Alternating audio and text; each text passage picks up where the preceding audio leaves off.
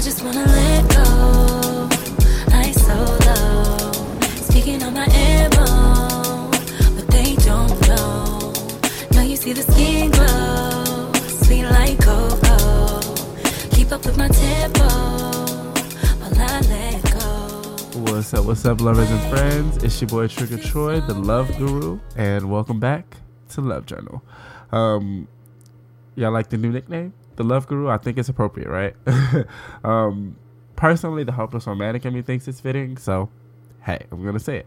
I feel more and more vulnerable every time I do an episode. Like, I said it before, I'll say it again. It's literally like my therapy, and like, it's crazy because people are also noticing more of my vulnerability, you know, and more of my willingness to be real. It's difficult in this world sometimes, and not to say that I've ever been fake, you know, especially this past 2 years on my journey for truth. You know, I've been, I think, the most honest I've been my entire life, you know, but to be real is different,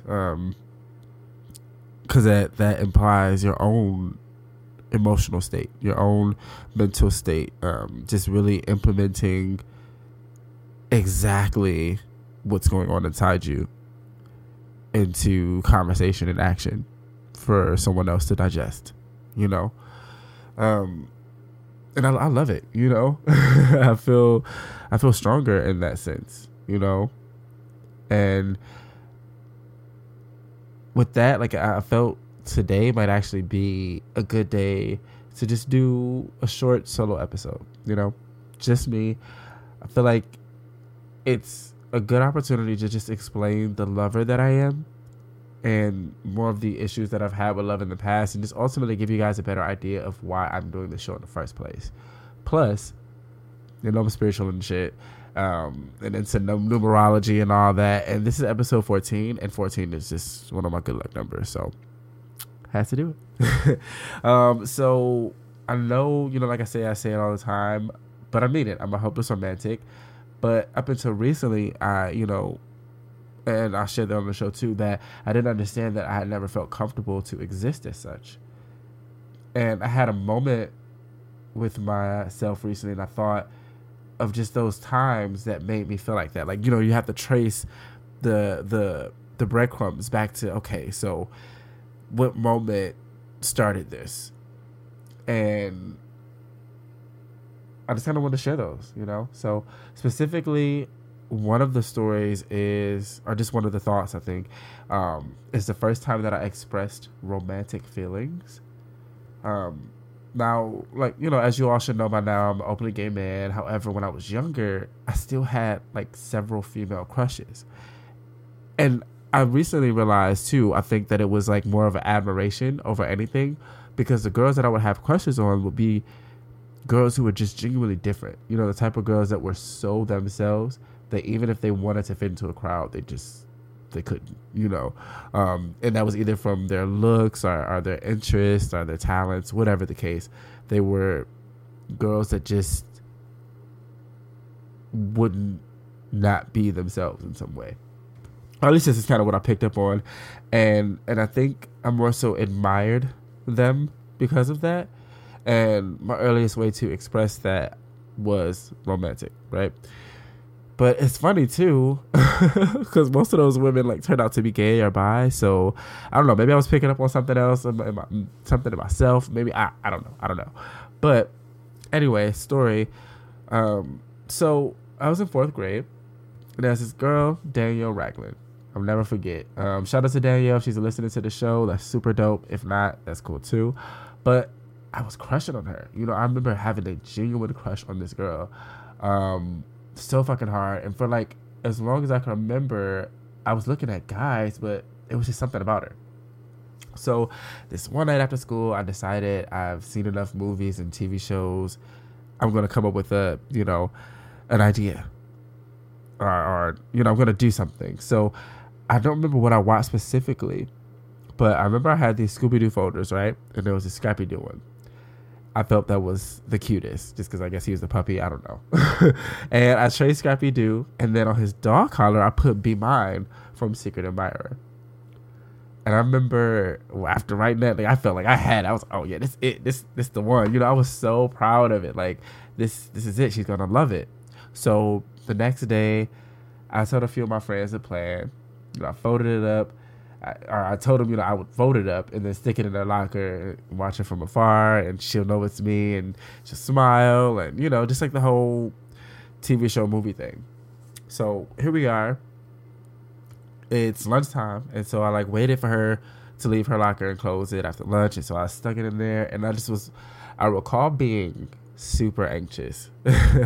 Like, I have a really good memory, and so the memories, and I think this is with everyone though too, the memories that we remember so in depth were moments that stuck with us internally, that caused something, you know what I'm saying? So I'll get to that point of this one, but I remember just being super anxious, you know what I'm saying? Like, counting down the minutes until school was over, and I just couldn't wait to watch her open it.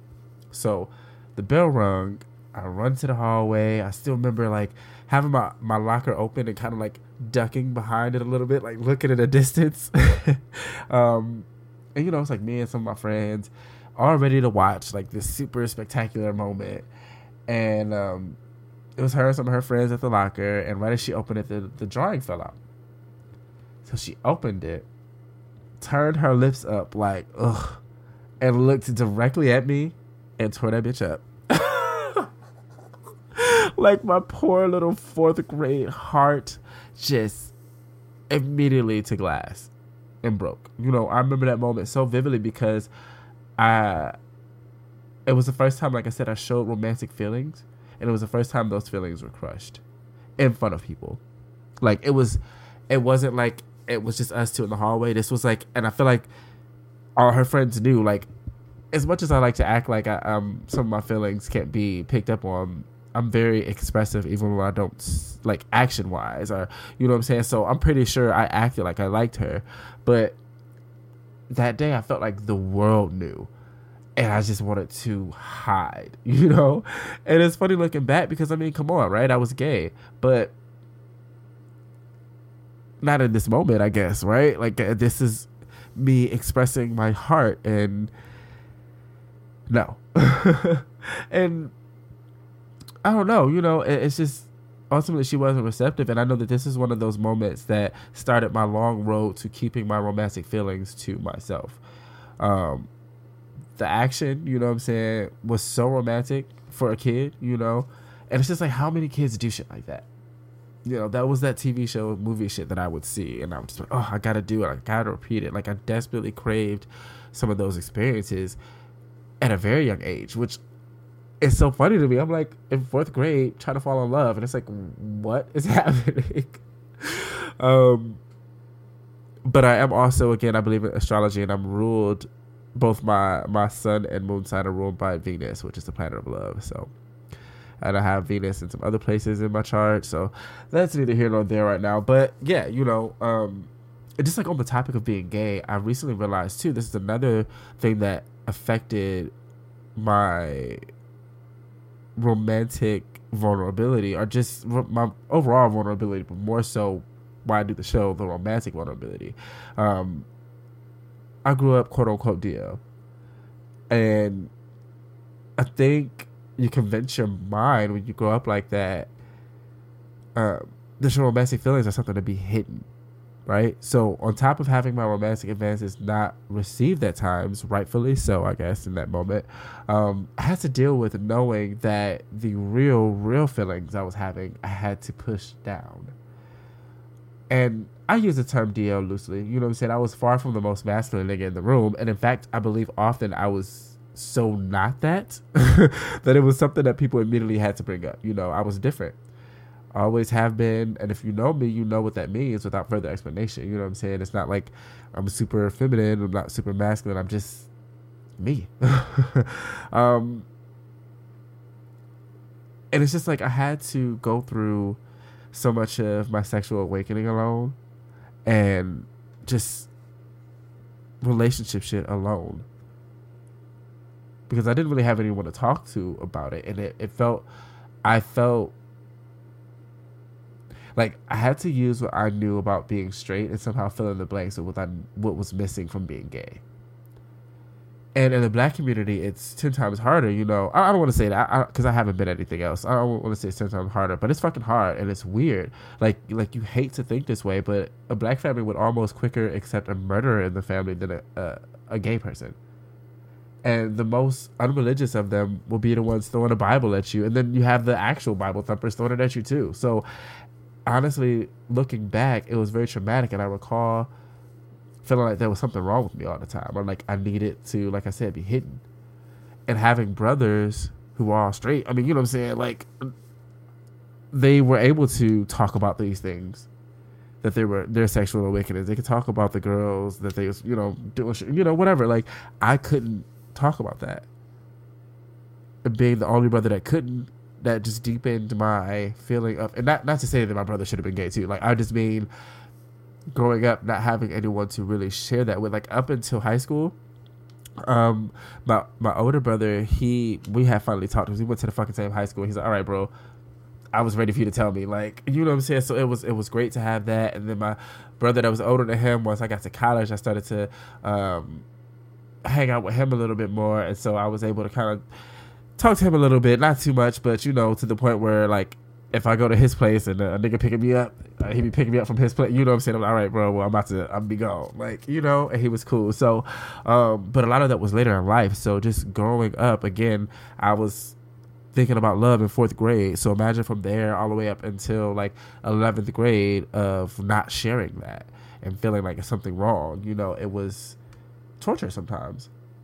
And it's just like, I think what it did for my mind, again, it's just further convinced me to keep my true feelings inside, because if I shared them, like if I shared my heart, it'd be ripped up like Danielle did the photo, or it'd be persecuted for being different. When I look at it though, right? And again, shout out to Danielle. She's an amazing person. That's not like this was some 4th grade shit. So I'm not no way, shape, form, or anything like feeling some kind of way.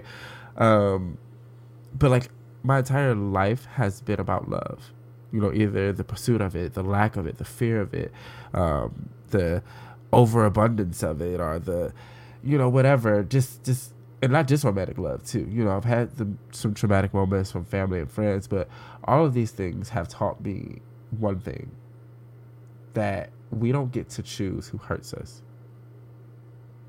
Everybody, every day can hurt us, you know? And it's just part of the job of being human, I think. And sometimes people might not mean to.